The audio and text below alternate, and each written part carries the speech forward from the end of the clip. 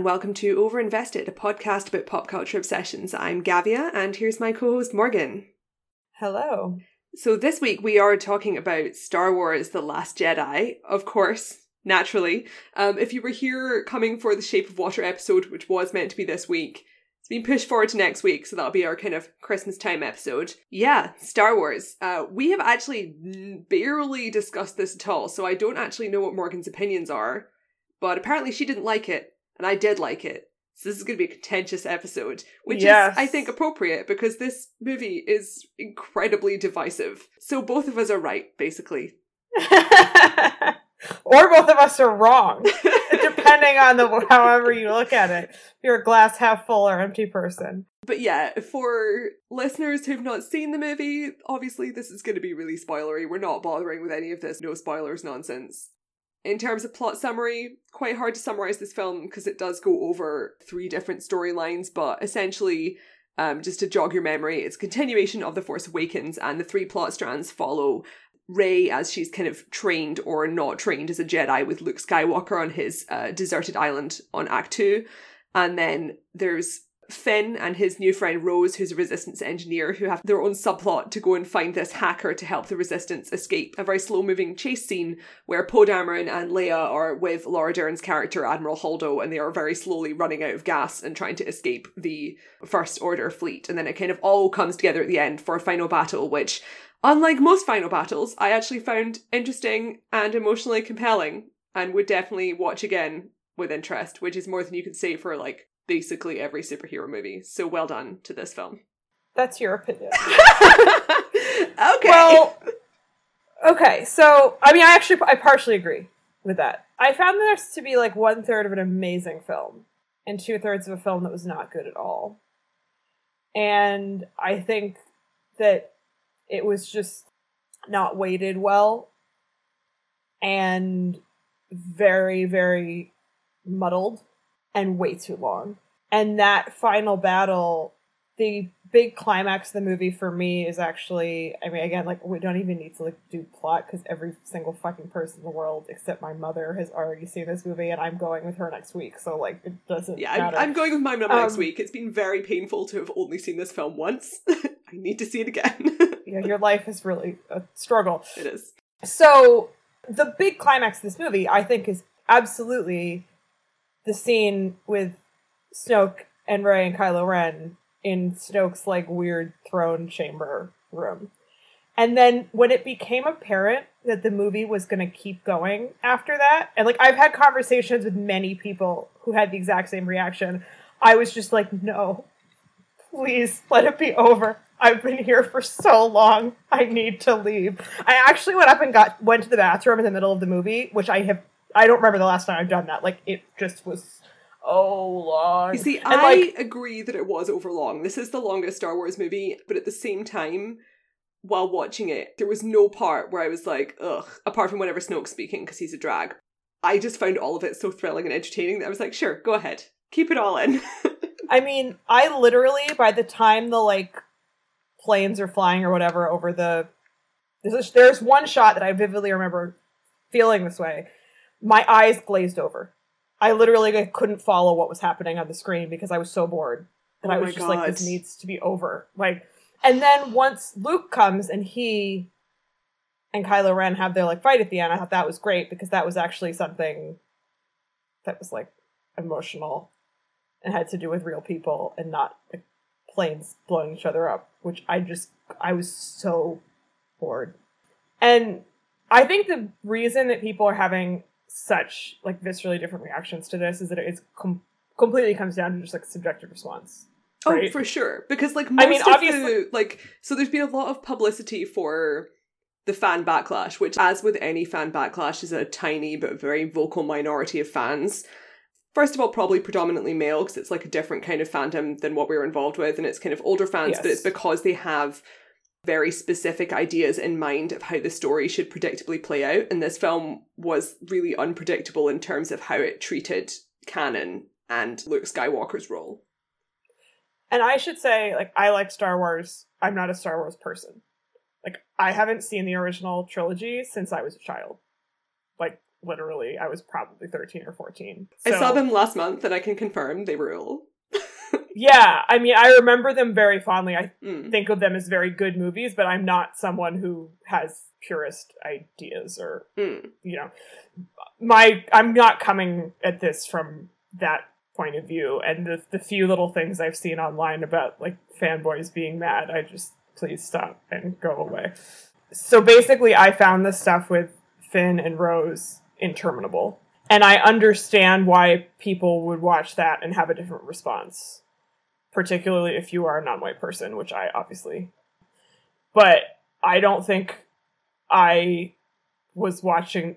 I liked Finn in the first movie a lot, obviously. Like, he's great. John Boyega is so charming. And I was frustrated by this because I felt like the movie was massively underserving him.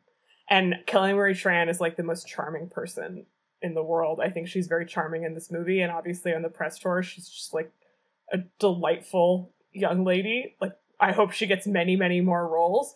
But I just found that part totally underdeveloped and not nearly as interesting as some of the other stuff in the movie, and really tangential. And you can explain why you think it's thematically relevant. But I did not think that they did enough with it at all.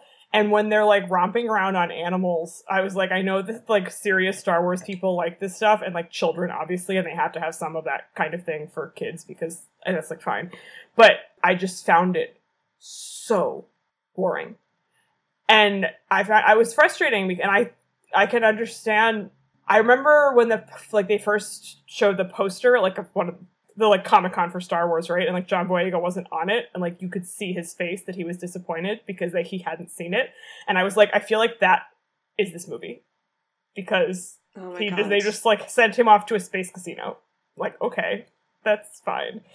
I thought the stuff with Rey and Kylo Ren and Luke, that third of the film, I thought was incredible. Like, astonishingly good. But the film as a whole, by the end, I was like, let it be over. Just please let me out of here. God. So that's my point of view. Okay. Why don't you speak now? So, to a certain extent, the Canto Blight stuff, the stuff in the casino, is the weakest part. And one of the issues I had while watching the film, it didn't really detract from my experience, but I think it might on the rewatch, but just the way they cut between the Poe Dameron and Leia and stuff, and then on Canto Blight, it's this sequence where there's this really slow chase sequence, and Finn and Rose's mission, basically they have to go and find this hacker before the fleet runs out of fuel, and it's a chase sequence that takes place over the course of, like, 3 days or something, but because it's a chase sequence, it feels like that part takes, like, an hour, and then the casino stuff takes, like, a week, and they didn't edit it together in a way that 100% fits chronologically. Like, intellectually I know what the timeline is, but when you're watching it, I just, like, couldn't really get that to work.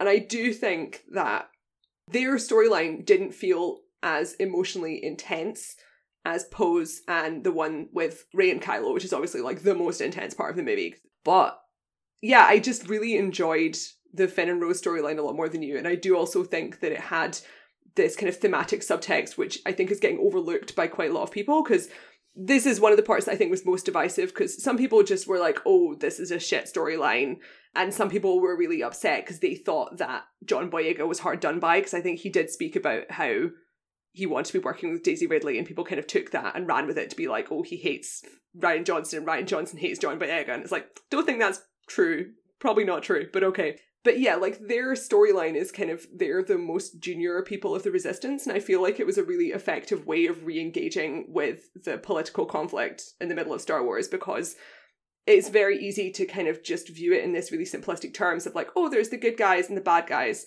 and then because you've been watching Star Wars all your life, you don't really think about the kind of political background for that, and this really grounds Finn in those politics rather than just assuming that he's going to join the Resistance, right? Because for him, this story's only been going on for a few days. The first film is really fast-paced, and he immediately is just motivated by his friendship with Rey and Poe. So that's all he really cares about, and then escaping the First Order. And like for the first third of The Last Jedi, I was like, oh my god, are they just repeating his character development from The Force Awakens? And I was just like, this is, oh my god, really? And then for the second 2/3, I was like, okay, they actually are going in a much more developed direction. Because The Force Awakens is kind of him running away from the First Order, and then The Last Jedi is him figuring out what he's running towards. So he kind of is grappling with this, not apathy, but this lack of desire to get really into the war, which Rose Tico is. And she's like a more accessible person than Poe, because Poe is already this huge, impressive hero, and he can't really have that kind of conversation with him necessarily. Whereas Rose is like, she's younger, they've got kind of similar personalities, and they're both like just really sweet and optimistic and energetic, but she has this really solid motivation to be involved in the war rather than just escaping the First Order. And Finn is kind of torn between DJ, which is Benicio del Toro's character, and Rose. And by meeting DJ, he's kind of this reverse mentor figure. So like the others are learning from Leia and Luke. And when he meets DJ, DJ's decisions are the ones that he like doesn't want to emulate, because he realizes that if you try and remain neutral in this fight, then that's a bad plan and you do actually need to fight. And then so the film basically is the trajectory of him solidifying his desire to be part of the resistance and becoming the next generation of soldiers. And it really fits into the thing that we got from the first movie, which is the idea of him being this character who rejects his own destiny and makes his future for himself. And so I don't know, I've been thinking a lot about like destiny and history after watching this movie, because I think Rian Johnson was really plugging into that a lot with Rey and Luke, which we'll talk about in a minute. But I think like each of the four main new characters have this different thing that they represent in the franchise. So Rey is really this fairy tale destiny character who has this future ahead of her, which is not set in stone, but you can really tell where she stands in a classic hero's journey. And Poe represents this institutional memory of the resistance, where he's following on from the past because his mother was in the resistance and he's learning from Leia, and he's very much filling in an existing mold. And this was just like a classic character development arc. And then with Kylo Ren, he's like completely obsessed with the past to the point of toxicity. And with Finn, he's kind of the mirror image of Rey, where he had a destiny that was set over him and he completely rejected it. And he, through his own choices, has made better decisions than Kylo and swapped sides. And I'm just like, it all fit for me. And also, they're very sweet. I think that all makes sense, but I think that you have done massively more work to make it make sense than is in the movie. Because I didn't get any of that. Well, I think that is what Rian Johnson intended. But that doesn't, I'm sure it is. And it's what I got from the movie. I mean, that's great for you, but by the time he's like flying into the cannon, I was like, what the fuck is going on? Like, none of this where did this come from? And I just think I think it's too subtextual. And I'm not saying that he should have been like declaiming his like thoughts. But they have really explicit conversations between, like, Finn and Rose have this incredibly obvious conversation about Rose's background, like her childhood and stuff. I mean, yeah, and like you see the sister, which I thought was a great scene at the beginning, like sacrifice herself and die, whatever. And I was also like really surprised because I thought she was going to be more of a character, because they did one of those sort of clever marketing things where they had all these scenes with like Kelly Marie Tran and the actress who plays her sister together, and it's like, oh, okay. See, if you don't pay attention to the marketing, like I don't. I mean, obviously I don't have the option of not paying. I paid as little attention as I could. I avoided all spoilers very successfully. I was not criticizing you. I was merely saying that because I don't, I was like, oh yeah, she's about to die now. I felt it was incredibly repetitive of the last movie. And they obviously do have certain conversations about like her motivation and the resistance and whatever, but I found those conversations to be too on the nose and not that interesting. And then I just think that it's great if you got that out of the movie, like sincerely, I'm glad you enjoyed it, but I think that that's a lot more depth than is there on the surface. And so if you're watching it and not thinking that hard about it, which like most people are not, then it's just like, okay. And I think it also is possible to watch this and just find it like entertaining and diverting, like that section of the movie, I mean, which is also fine. But I just didn't get any of that from it. And also, like, I've seen people arguing that like the fact that they fail is the point. And certainly related to the Poe section, like they clearly have to fail because it's his ridiculous plan to undermine the woman in charge. But I don't think that they really address that enough, certainly related to Finn and Rose and like what's going on with them. And the practical effect of the failure is that a massive amount of the movie has been spent on this boondoggle that doesn't go anywhere. And so by the time it was over, I was just like, you've got to be kidding me. Like, oh my God, we just spent so much time in a space casino for no reason. Although I did appreciate the Justin Theroux cameo. That made me very happy. Yes, Maz Kanata, Lupita Nyong'o's character, has officially banged Justin Theroux and his little moustache. Good for her. And also, his girlfriend in the movie is played by Lily Cole, supermodel Lily Cole, just FYI. Sure. I mean, she was probably around. I was like, can I be in Star Wars? Yeah. I would also want to be in Star Wars. I love Star Wars cameos because, unlike, I just watched The Disaster Artist recently, and every single person in that movie is a cameo, and I was just so distracted. Whereas in Star Wars, I will notice maybe one of the 57 cameos because everyone's wearing like a bunch of alien makeup, and it'll be like Lily Cole, and I'll be like, that's a reasonable cameo, and I accept that. Joseph Gordon-Levitt was in this movie as an alien with full body makeup. I didn't notice. No, of course, no one would notice. No. I'm just really glad they cut Prince William and Harry because I'm a nasty person who doesn't like royals. I'm like, you deserve yes, this. I'm aware of this. Why don't we talk about the Poe stuff before we do the Rey stuff? I found this slightly more colorful. I experience a thrill of pure visceral joy whenever Poe Dameron is on screen or speaking or doing anything. And I think this is a completely objective opinion, and it's correct because he is the best character ever. He is gloriously simple. You sound very I'm objective a scientist. right I've now. studied this in a lab. So he's very dashing. He's extremely dashing and handsome. He's got this special performance where he takes his own natural Oscar Isaac handsomeness.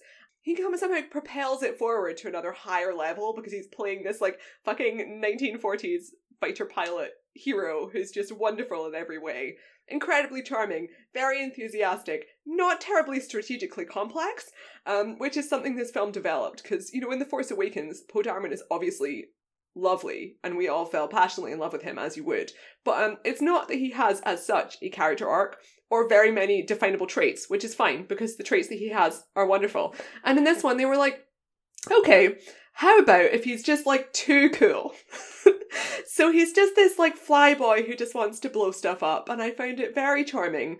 And I also, I kind of appreciated the interplay they have between him and the old guard. So they've got, obviously Leia is trying with some frustration to try and shape him into a future leader because she's aware that, her time is limited and she may die and they need new leaders to take over if she does.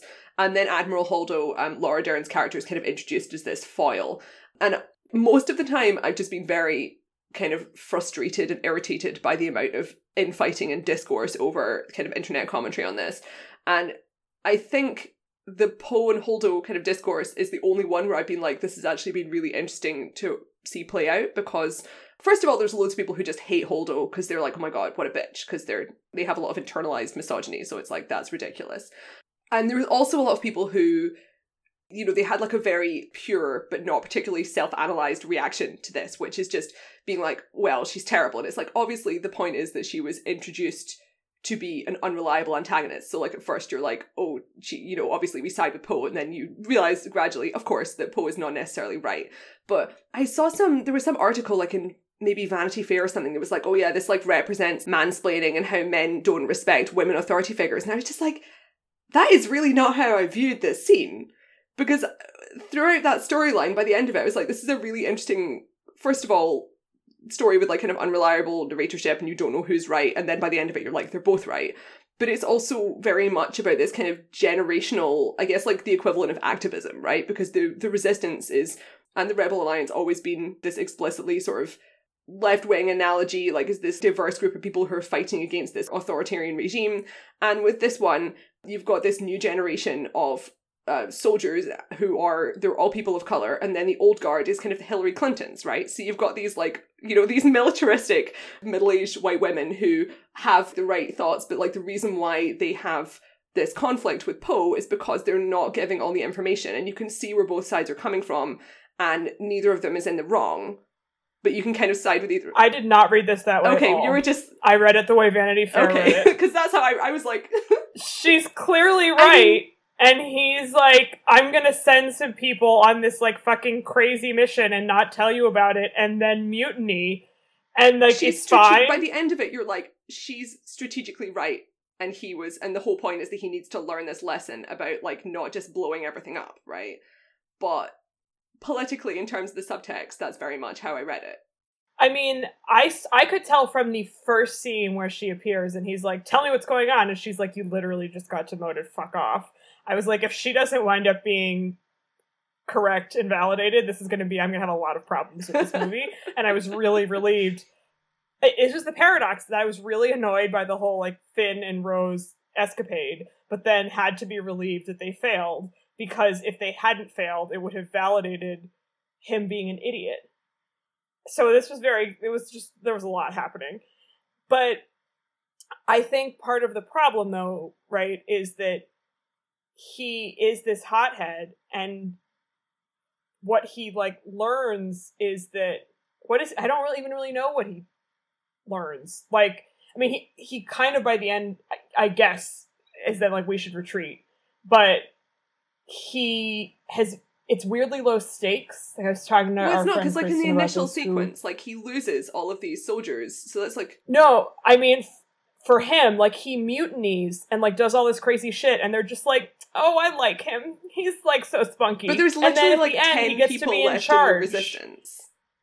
Right, but Leia is one of them, and she's just like, go ahead, I'll follow you. And I was like, what have we learned here? Like, okay. I mean, I love Oscar Isaac. He's one of my favorite actors. I also find him very charming and very attractive. But my incredibly controversial opinion, want to hear it? You're going to make a horrible face. I can't wait.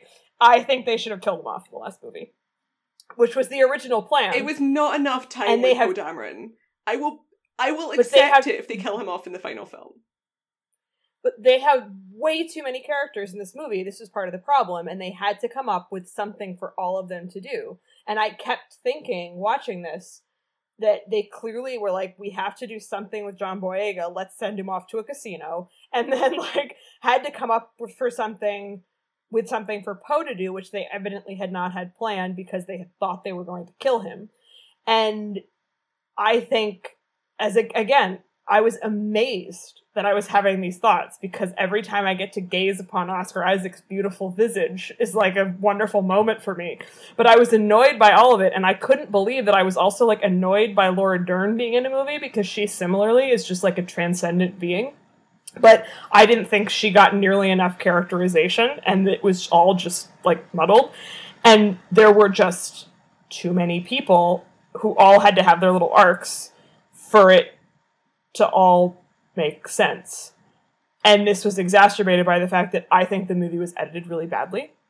And so skipping around between these plots, and, like, as I said earlier, like, I haven't seen the original films for a very long time, but, like, The Empire Strikes Back also is doing a similar thing, or, like, The Two Towers, yeah. Right?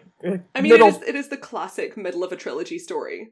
Right, and it is hard to balance that, but I thought that this one, like, on a technical level, I thought the editing was not good, and that makes it harder to follow, like, literally follow what is happening. So there was only one instance where... So overall, I don't think that's true.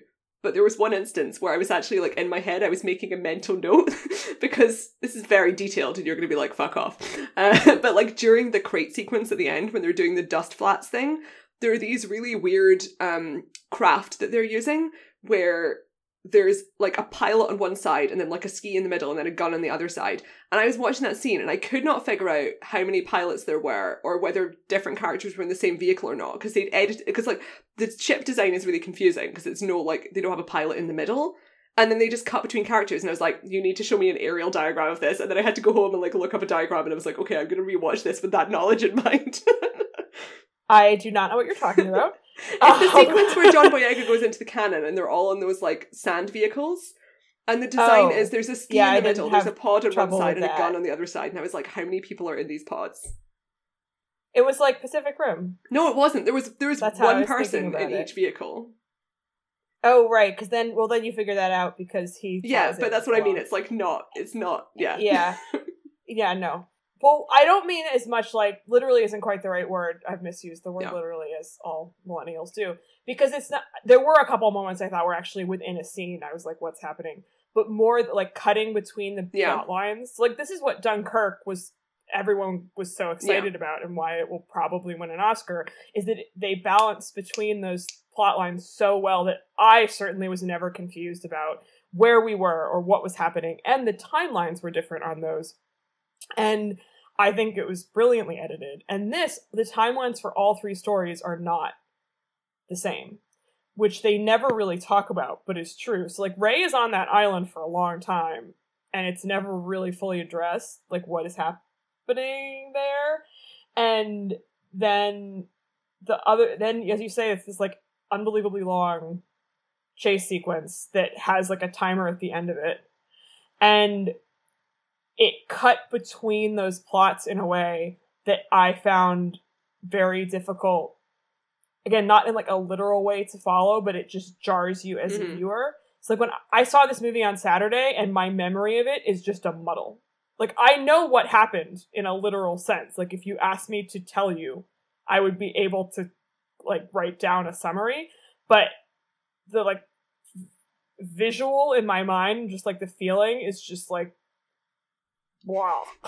Whereas mine is like powerfully seared into my heart. Although I'm interested to see what happens when I rewatch it, because I'm sure, obviously, as always, there'll be things that I'll pick up on that I'm like, okay, that was actually a mistake.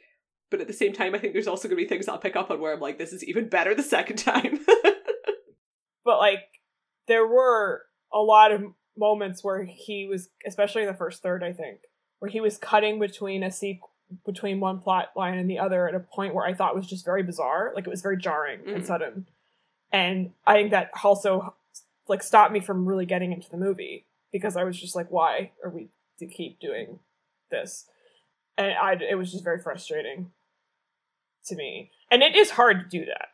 Like, this is like the task he was given was difficult, but I don't think he pulled it off. But we can talk now about the thing I did like. Just the Rey part. Listeners, Morgan is a Reylo shipper now.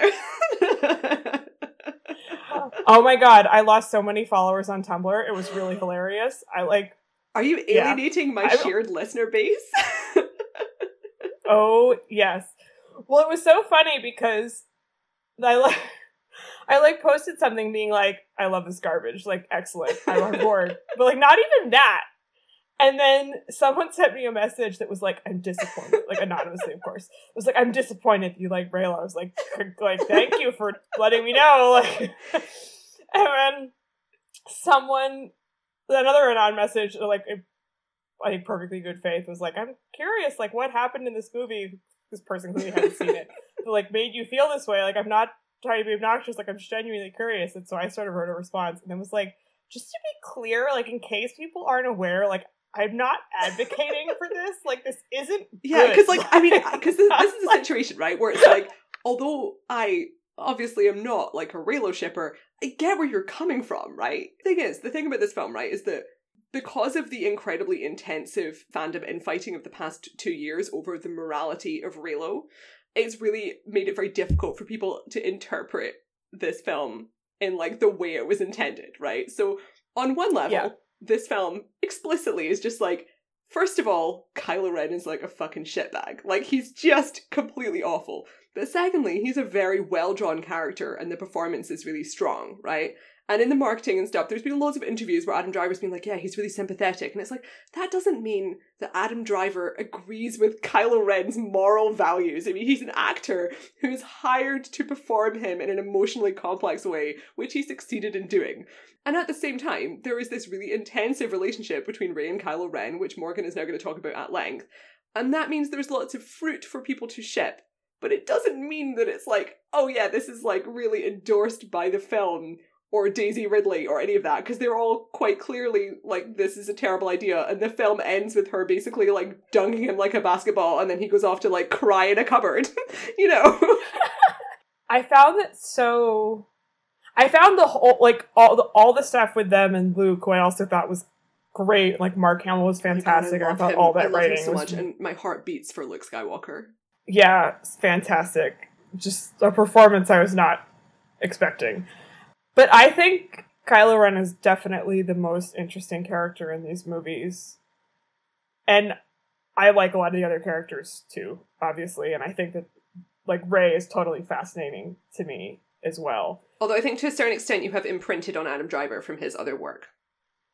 Oh yeah. I love Adam Driver. He's one of my favorite actors, like top 5 probably of all time, living and dead. But I also think it's quite clear that the people making this movie put the most time and effort into those 3 characters of all the characters in this film. Like, the psychological stuff going on is so much more complex than any of the other characters. And I'm not I love dark stuff, but one of the things I like the most about The Force Awakens, I remember vividly having this feeling seeing it, and I just rewatched it, and I think it's a really, really good movie, is that it's just a pure pleasure to watch. Like, it's really joyous and very sincere. And I was trying to remember like what else had come out that year, and I think it was Age of Ultron, and there was some other horrible blockbuster, and I just remember feeling just disgust with everything. And then this movie came out, and I was like, it's possible to like experience. Yeah. So like, I love all this dark shit, but it's not that I necessarily privilege that over. Well, it's very much like in keeping with its role as the second film in a trilogy. Right. Empire is like that too, obviously. But I think Adam Driver is part of the reason why I think that character works so well. I mean, large part of it. But I think the writing is also really complex. And I think it's also... the whole thing is so timely that I think it makes watching that character and the movie really resonant. I mean, this is a guy who's been radicalized. Yeah. Right? And he's literally just wants some, like, emotional attention. And he's getting it from, like, a creepy old fascist man, and he wants it from a young woman, and she's just like, but I have morals. Right. It made me think of this play that was, I think it's still on in London, the new Jez Butterworth play, The Ferryman, which I saw in London over the summer, which is about Northern Ireland in the 80s. It was a very long play, and it becomes apparent maybe half or 2/3 of the way through that it's all about radicalization and extremism and the Troubles and all of this stuff. And I thought it was totally brilliant and fascinating, and it has really nothing like Star Wars at all, but that was what I was thinking of watching this movie, because, and Adam Driver has been saying this too, that it's scarier when people are, and people say this about villains all the time, but I thought it really was interesting to think about watching this movie, that when people are completely sure of themselves and refuse to like have doubt, that obviously is more terrifying than the alternative. And there is a fundamentalist quality to that character. And they have this really great balance between Hux and Kylo Ren. Because Hux is just this absolute screaming, hysterical pantomime villain, and the performance is just like, oh my God. Because obviously in the first film he is, you know, he's very one note, right? And this film is kind of the opposite. It's the same situation as Poe, where they were like, we've taken that one note and we've just taken it to its obvious conclusion. So there's some amazing Tumblr posts that I'll see if I can find and I can add it to our show notes, but they're basically describing him as just, you feel like he ought to be wearing a pith helmet. He's this terrible, like, Victorian Englishman, and clearly, like, Donald Gleason's Irish, like, he's done his research. He has every reason to, like, understand this stereotype from an outside perspective while also being informed, you know? He is simultaneously, like, this kind of weaselly character, but also quite frightening, and also very, very funny. Like, I was laughing basically every time Hux was on scene, whether or not it was an intentional joke. Well, every time he looks at Kylo Ren, it's hilarious. Because he's just sitting. Kylo Ren is, like, having a fit, and Hux is just like, what is happening? Like, oh my God. They're both really bad leaders in very different ways that do not fit together, and now they're in charge of an empire, and it's just hysterical. Yes. But I think what works so well about Kylo Ren as a character is that I actually think they do a good job of making him quite sympathetic up to a point. Like, I don't think you're supposed to watch the movie and be like, oh man, that poor guy, like, he needs to, you know, I don't know, do what to then just, like, go on home and be fine. He's killed tons of people, and clearly in the next movie he is going to die, and that is the only thing that would be narratively satisfying for the end of these films. Clearly has to die, and will presumably die in the act of redeeming himself somehow, like he'll save something. I mean, we've all seen movies and seen Star Wars, like the same thing's gonna happen. I imagine. I mean, maybe they'll do something different. I mean, I feel like J.J. Abrams is quite reliable, so it's like he may do that, whereas like Rian Johnson is very much like, let's shake things up a bit. Yeah. And I think that would be very satisfying for all of us. But watching the movie, I absolutely was sympathetic to him while simultaneously being like, you're very bad. And I think that that's really hard to pull off. And I think that they did it. And I actually didn't know from moment to moment what was going to happen. I was very stressed. I was like, oh god, wild. I hope they don't make Reylo canon. I was like fucking sitting there dying. Like, don't do it, god. Even though like it is really compelling, but I was just like, this is going to send a terrible message to the youth. I didn't think that was going to happen. I mean, I obviously didn't think it was going to happen long term, but I had seeds of doubt. I mean, obviously it's supposed to be very sexy. Like, that's clearly, you're supposed to get that. I really enjoyed, I said this on Tumblr, that like she's not objectified at all and wasn't in The Force Awakens either, which I think is really great. And then he's got his like shirtless scene moment, and I was like, good. That's not the most attractive Adam Driver. I've been so tickled by the response to the shirtless scene, because there's like, obviously some people are really discovering the like concept of Adam Driver being ugly hot, right? Because he's like an unexpected hot guy to a lot of people, and then there's some people who are just like utterly repulsed. I saw some person on Twitter who was like talking about the response from her cinema, and apparently just like when the shirtless scene happened, every person in the cinema was just like, ugh, at the same time. There's like multiple people in the audience just like, I love the variety of opinions that are coming out of this. I feel like our cinema did not do that at all. It was definitely the opposite response. There was sort of some like gasps and titters. I think there was laughter in the cinema, as I recall. Mine was a very laughy cinema, so I was quite surprised when I found out that some people thought this film wasn't funny. Because I was like, this is the funniest Star Wars movie. And they're all very funny. I did not have that response. I thought there were funny bits, but I did not think it was I would say I was laughing as much, if not more, than during Thor Ragnarok. That's insane to me. I do not understand that, but we don't have to you can, one cannot explain humor, it cannot be quantified. No. But yeah, I just find the whole thing really hilarious, because literally on the first season of Girls, Adam Driver does not wear a shirt until the 7th episode. I'm not exaggerating. That's a fact. He just doesn't have clothes on for most of the show. Is he shirtless in Patterson? Yes, because they're in bed at the beginning. Okay. But it's not like... It's not like his thing. Yeah, he's showing off. Like, obviously... I mean, anyway, Patterson's a good movie. Yes, I highly recommend Patterson, but it's just really funny to me. Like, the material is out there if you're looking for it. But, yeah, I mean, I think that, and like the moment where he kills Snoke, from the second Snoke says you have to kill her, of course you know what's going to happen. But that scene leading up to that, you don't know exactly how that's going to play out. I think that scene is the best scene in the movie. I thought it was riveting.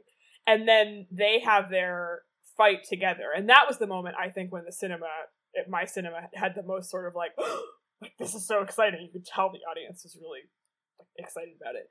And then the easy way out, obviously, would for then to have him be like, I'm just going to go fight with you now and I'm going to be good. And it would have been terrible. It wouldn't have worked at all. And they were like, it was just, I thought they did a really good job of sort of swinging back and forth a little bit on him, which makes sense because most people, even like evil people, aren't really evil, right? And that makes it more frightening.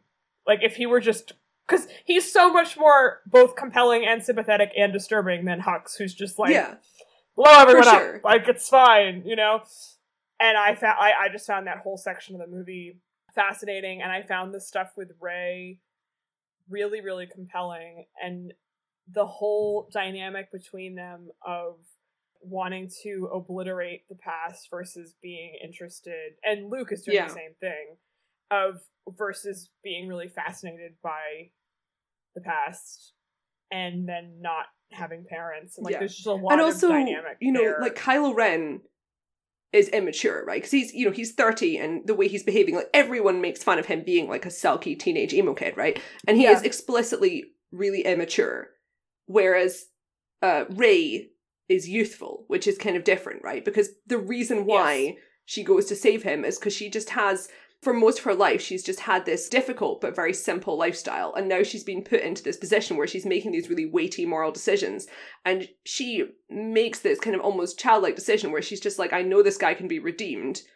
And then tries to go and redeem him. And then it doesn't work. But it's like, because she's so youthful, whereas he's just really fucking immature and he doesn't have any excuse, and decisions he's making are bad for different but connected reasons. Well, yeah, I mean, he's a child. And they also do a good job of like explaining why his development has been arrested, which is that he thinks that his surrogate father tried to kill him, which is an excuse for being like murdering like millions. Yeah, people, I am really glad that they made him 30 because it makes the whole story so much more effective. And it also makes the fact that Leia and Han were clearly quite not great parents more effective, because it means that he was conceived basically during the final Star Wars film. He and Hux were both born in like the year where there was clearly a baby boom right after the end of the war. Yes. No, like again, I thought that was all really smart because they're not trying to excuse it, but you also then can understand why your parents shipping you off to like this remote middle of nowhere or whatever the fuck place with this like weird guy. And it's just like, Luke is, I mean, God, I adore him. And it's also like, you can definitely see that he's not equipped to do this. You know, teaching is a specific job. And he's like afraid of this kid who's gonna ruin. He doesn't know what he's like going on this like fucking safari tour trying to figure out what the Jedi were, and it's like, resurrecting the Jedi was always a bad idea. They fucked up already. Don't do it again. Well, right, and then so he then tries to like kill him off, but like can't kill kids. Yeah. So I thought the fact they showed that scene from both of their perspectives was so brilliant and affecting, because so much of that part of the movie is about people misinterpreting each did other. You notice the beard towards the end, by the way? Hair and beard, like Luke's appearance in the final act. No. When he comes as the Force projection on the Salt Planet crate, the way I guessed it wasn't because it fit narratively, but because his appearance was different. He actually alters his appearance so he looks like the character in the flashback. So Mark Hamill's beard is like brown, his hair is brown and shorter. He looks much slimmer. So like he's wearing this outfit that is very similar to the outfit he wears in the sixth Star Wars movie. And he physically resembles exactly the last version of Luke Skywalker that Kylo Ren saw. So it's like an effective psychological technique to get into his head and be like fucking him up. And I was just like, that's a really cool detail, because I thought it was like quite obvious, and when I spoke to my friends, none of them had noticed that during that scene, which is like also fair enough, because like it's not a necessary detail, it just adds a certain something. And very smart strategically in terms of dealing with your former pupil who really is completely obsessed with this one interaction you had 10 years ago that ruined both of your lives. So yep, it's good stuff. Also, can I just say, Luke, the weird moment where he, like, milks the thing on the island and then, like, looks up at her and smiles. I was like, what the fuck is going on? I was in paroxysms. It was so fucking weird. It was so weird. But then I was like, this is very Luke. It was simultaneously, this film is very unexpected, and that's why it's annoyed a lot of people, because people are like, oh, it ought to be following this really classic story where he's like an Obi-Wan style mentor and stuff, and it's like, that would be shit and repetitive. But even though his behavior was like very trollish and weird, I think it does gel very clearly with what we've seen before. Because he does have this same kind of like bitchy sense of humor that Luke does when he's young, and Anakin has as well. And you can definitely see why he is the way he is, and it's also just really entertaining, and Mark Hamill's a really good comedic actor, so I'm just like, it just all worked for me so much. Yeah, I mean, I've seen this sort of like, this is out of character, and like, I do not remember those movies enough. Okay, yeah, and I mean, I saw them a month ago, and I'm like, it's not out of character. you know. Right. But also, like, as people It's been have 35 been saying, years. right, like, he's been alone on an island with some weird creatures for 35 years. So, perhaps that does something to you mentally. Yeah. I mean, honestly, like, it's not like Leia, because, like, Leia's role in these films is so minimal. Like, she gets more in this one, and obviously it really sucks that we're missing out on her film, which was going to be the third film in the trilogy, and now they're having to rewrite it all, as everyone knows. But, I mean, obviously her characterization is not as extreme, but with her, it's like, we don't really know how much she's changed, because we don't know this intervening information unless you're someone who's reading all the tie-in novels. Whereas with Han Solo, for him, it makes sense that he's not going to change, because he basically only goes through one piece of character development, which takes place during the original trilogy, and then after that, he's basically just going to stay the same forever. I mean, Han is... Yeah, Han fun. is... That's the whole point. That's the That's reason the why whole the Han appeal of Solo him. movie is, like, completely fucking pointless, which is a conversation we Right. don't need to have, but that movie, if they're going to make, like, a white guy Star Wars movie, it should be Obi-Wan, and not this bullshit. Just I know. just Oh my God. unnecessary. I mean, I've told this story many times, but my mother has seen one Star Wars movie ever. We're going next week, so this is going to be a fun Which one has experience she for her. I'm going to seen? make her watch. She's seen the first one, like, chronologically the first Interesting. one. The Return of the I Jedi. really, you need to give me Um, detailed feedback on what she says about this film. Yeah, so I mean, I'm going to bring The Force Awakens. We're going to watch that, and then we're going to go see this. Provided we can, like, get into a screening, which is going to be interesting. But anyway, the reason I bring this up is that I always tell the story because I just think it's amazing. She and her, like, teenage girlfriends went and saw Return of the Jedi in the 70s when it came out, and literally the only thing that she remembers from it is Harrison Ford. Yeah, of course. She'll just be like, Harrison Ford was so hot. Yeah, it's true. And, I mean, he is the thing, you know? And he was the thing forever, and there he just has a quality that he's obviously old now, but it's just eternal. You can't imitate it. You can't fuck with it. I really want you to It rewatch just them. is what it is.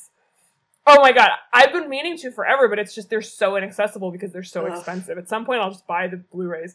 But I just find this so hilarious. Like when the last one came out, she was sort of like, "Well, do I have to watch the old ones to see it?" And I was like, "No, probably not. Like maybe look at Wikipedia or something." Like obviously, she knows that Darth Vader is Luke's father because she's been alive in America for the past however many years. But I was like, you saw the first one, and that's actually kind of all you need to know because it mimics it so closely. I was like, you know, they blow up the Death Star, and she had no idea. Like, zero. But she remembered Harrison Ford. Like, but the thing is, like, Han Solo, I mean, you obviously know this, but, like, you are not going to be prepared for what Han Solo is like when you rewatch this film. Because he is shit. I saw he them. Is not written shit. He's written very well. But, like, he is just a dumb idiot. Yeah. Well, I saw them, I feel like I watched them twice. I think I've only seen them twice. And it was in pretty quick succession when I was around middle schoolish. And not younger than that. And basically my memory of them also is, like, Harrison Ford. And, like, the stuff with, like, Palpatine in the dark room and the scary fights.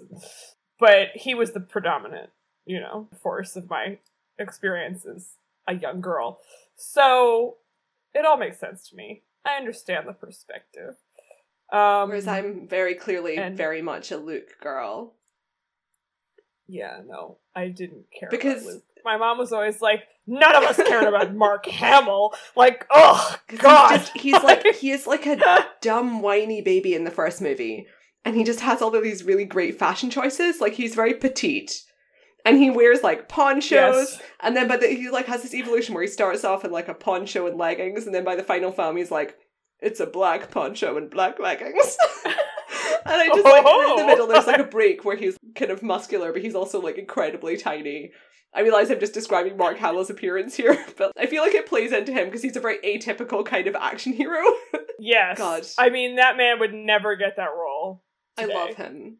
Never in 1 million. And it really does play into why he's, like, such a great character. He's not, like, some fucking square-jawed No. He is a petite comedy actor who spends most of the first film.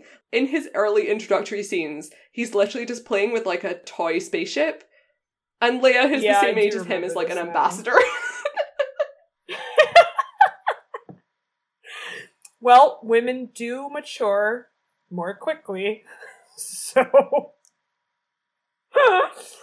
oh my god. Someday I'll rewatch them and then we can do a podcast about it. And just I'm hoping I can find someone who will rewatch the prequel trilogy with me. I did. Oh no, I would never ask you. Never in a million. I was just establishing that fact. I would never ask. Well, this is the problem, right? Because you need to choose the people strategically, right? Because I actually, before The Force Awakens came out in 2015, my friends and family watched, the original 6 Star Wars movies over the course of the year. And obviously the prequels are bad. They're bad films. But now I've rewatched the original trilogy. I'm like, I really want to watch. I really want to watch those prequels again. It's like an illness. I remember. Yeah. Well, I obviously saw all of them. I mean, obviously, like when we were children, I liked The Phantom Menace because I was 9. But I have this really powerful memory of when the 3rd film came out. By that point, I was a teenager and I had critical faculties, and I was just like, this is appalling. It is shocking. Exactly. I don't remember having a strong reaction to The Phantom Menace either way. I didn't dislike it because we were like 9. I just remember it. Yeah, I was a very intensive child Star Wars fan. I read a lot of the Jedi Apprentice novels. Yeah. I just was like, oh, okay. And then we saw the second one, and I remember obviously seeing it, but I don't remember having any reaction to it, although I must have. And I have such vivid memories of seeing the 3rd one. I remember going with my dad and coming out of it and just being like, what the fuck was that? Like, that was the worst dialogue I've ever seen in a film. I was so offended. It is. And he was like, yeah, it was real bad. But, like, the really interesting thing is, right, that, like, a couple of years when I rewatch these films, they are absolutely, I mean, of course, everything you just said is correct. But what I found quite interesting is, like, as an adult who obviously is now a film critic, the 3rd film is actually better than the 2nd film, and it's just that we were older and we realised that it was worse. But the third one, and they all have, conceptually, they have so many interesting political and spiritual themes that are just hopelessly mishandled by, like, the actor. Because, like, George Lucas is a horrible, horrible dialogue writer, and there's so many lines where it's just like, people like Ewan McGregor and, like, Liam Neeson are just delivering this stuff, and it's just like, we all know you're good at your jobs, but, like, you've just been given an impossible task here. There's one scene in the 3rd one where Hayden Christensen and Natalie Portman are saying romantic dialogue to each other on, like, a balcony. And I just remember I couldn't believe what was happening. It is the worst. It was like it is the worst romance that I have ever seen in my entire... Like, this is including when you watch, like, movies from the 1930s and they've got, like, weird situations where, it's like, oh, you need to, like, spank the women and then keep her in a cage or something, like, weird gender role shit from, like, 1936. The romance between Anakin and Amidala is the worst romance I have ever seen. Watching as an adult, I was honestly agog. And I have to say... I mean, he actually is a child. Well, it's not even just that, right? Because, like, obviously he is like, a child, and he's also, like, really immature, and she's, like, years older than him. But, like, every aspect of it is terrible. Well, when I said he is a child, I wasn't even thinking of the fact that he literally is a child in the first one. And then when I was saying it, I was thinking of the fact that his manner is literally that of a fucking child. And then I was like, oh, right. They meet when he's fucking 10 years old. Like, the whole thing. It's a really strange... Oh. It's a really strange idea. And also, like, I feel bad for Hayden Christensen, because, like, I can't remember the specifics now, but he's obviously, like, continually, for his entire career, gotten a lot of flack for these movies. He's spoken in a kind of roundabout way about how he's not a bad actor, right? And it's not his fault, but because he's, like, only known for these films, he's in this weird situation where it's like, it kind of made your career, but also like completely fucked you over because you were having to play this character where you were trying to have conversations with like George Lucas, who is incredibly like, you know, he is George Lucas, right? So you can't be like, oh, I'm like this 20-year-old. I'm trying to tell George Lucas that the thing you're trying to tell me to do makes no sense. It's like, you can't do it. If Liam Neeson can't do it, then you can't do it. Nope. Oh my god. But they are really... Yeah. It sets up so much really interesting political world building.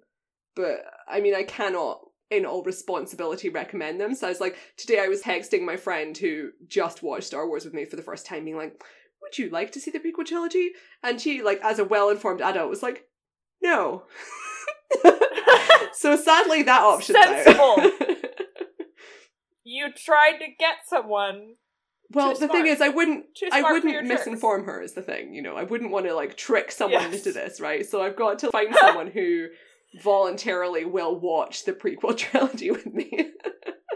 I don't know if that person exists. Good luck to you with that task.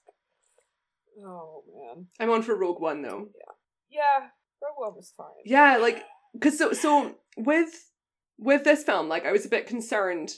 Obviously, that, like, there's been quite a few podcasts we've done where Morgan and I have had, like, the same dynamic we have in this podcast where she's like, this film is full of mistakes. And I'm like, it was great. And usually it's like we record, like, the day after we see it. And then I'm like, Morgan was right. And in this one, I'm, like, very happy that like's not the case. And I'm pretty solid in all of my opinions. Although I think you are probably right about the editing and chronology is problematic. Yeah. But, like, with Rogue One, we came out of that film... And I was like, not great. And I think you liked it even less than I did. And then it's really grown on me. Or maybe, did you like it more? I liked it fine at the time. And I thought it wasn't great, but I enjoyed watching it fine. And I have now think yeah, okay, because I think it's grown on me more. Because I remember after watching it being like, I mean, for like, obviously, people can go and listen to our Rogue One podcast. But like, I really don't care for the protagonist at all. And, like, I felt that all the editing problems were very obvious because, like, they'd had to go through all these reshoots and, like, change the ending and stuff. And now I'm very emotionally attached to every character, which is the problem of being a Star Wars fan. And then when I was watching this film, because I am a tremendous fan of the Star Wars dictionaries, the visual dictionaries, which are just, I buy them immediately when there's a new Star Wars film and I get a great deal of entertainment out of them. Highly recommended. But in this one, it's like they kind of say the can at the end that Finn tries to fling himself into is powered by a kyber crystal. And I was like, this is the kind of deep cut I appreciate. Because I'm getting this like real emotional resonance to like the power of all the sacrifices that were made in Rogue One. And it's really linking through in this infinitesimally subtle way through to the current film. You know, I can't believe Chirrut Imwe died for this kyber crystal. I have nothing to say to that. Just, I mean, basically we are very much appreciating these films on entirely different levels. Yes, I think that's an accurate statement. Well, I think that's about all we have to say about this. I am looking forward, as I tweeted at you the other day, to Adam Driver's forthcoming musical film, where he plays a stand-up comedian with a baby, directed by one of the weirdest French film directors ever. So that's where you can see Kylo Ren in the future. I just say this to illustrate like the amazingly bizarre quality of modern stardom. What an incredible world we live in. It's basically what Andrew Garfield wanted to be doing. And failed at. Man. Yes, unfortunately. Yeah, he does good films. Patterson, as we were saying, I really do. Yeah, we think it was like one of our film festival podcasts last year. Morgan kind of talked about this film. I hadn't seen it at that point, but I can confirm for anyone who's been really thinking about that one for the past 18 months. I saw this film many months later and it is really good. Really recommended, like a very nice, quiet, simple film about a poet in a non-pretentious way. And I saw it at Christmas time last year also, so good non-Christmas Christmas Well, movie, Star Wars is the ultimate Christmas movie now. Yes. And I can only assume that Han Solo will be delayed till Christmas, although it hasn't officially yet, because that film is allegedly still coming out next summer. They have not released a trailer. They've had to remake the whole film, so... Why are they even bothering at this point? Just say it's Christmas. Just admit it.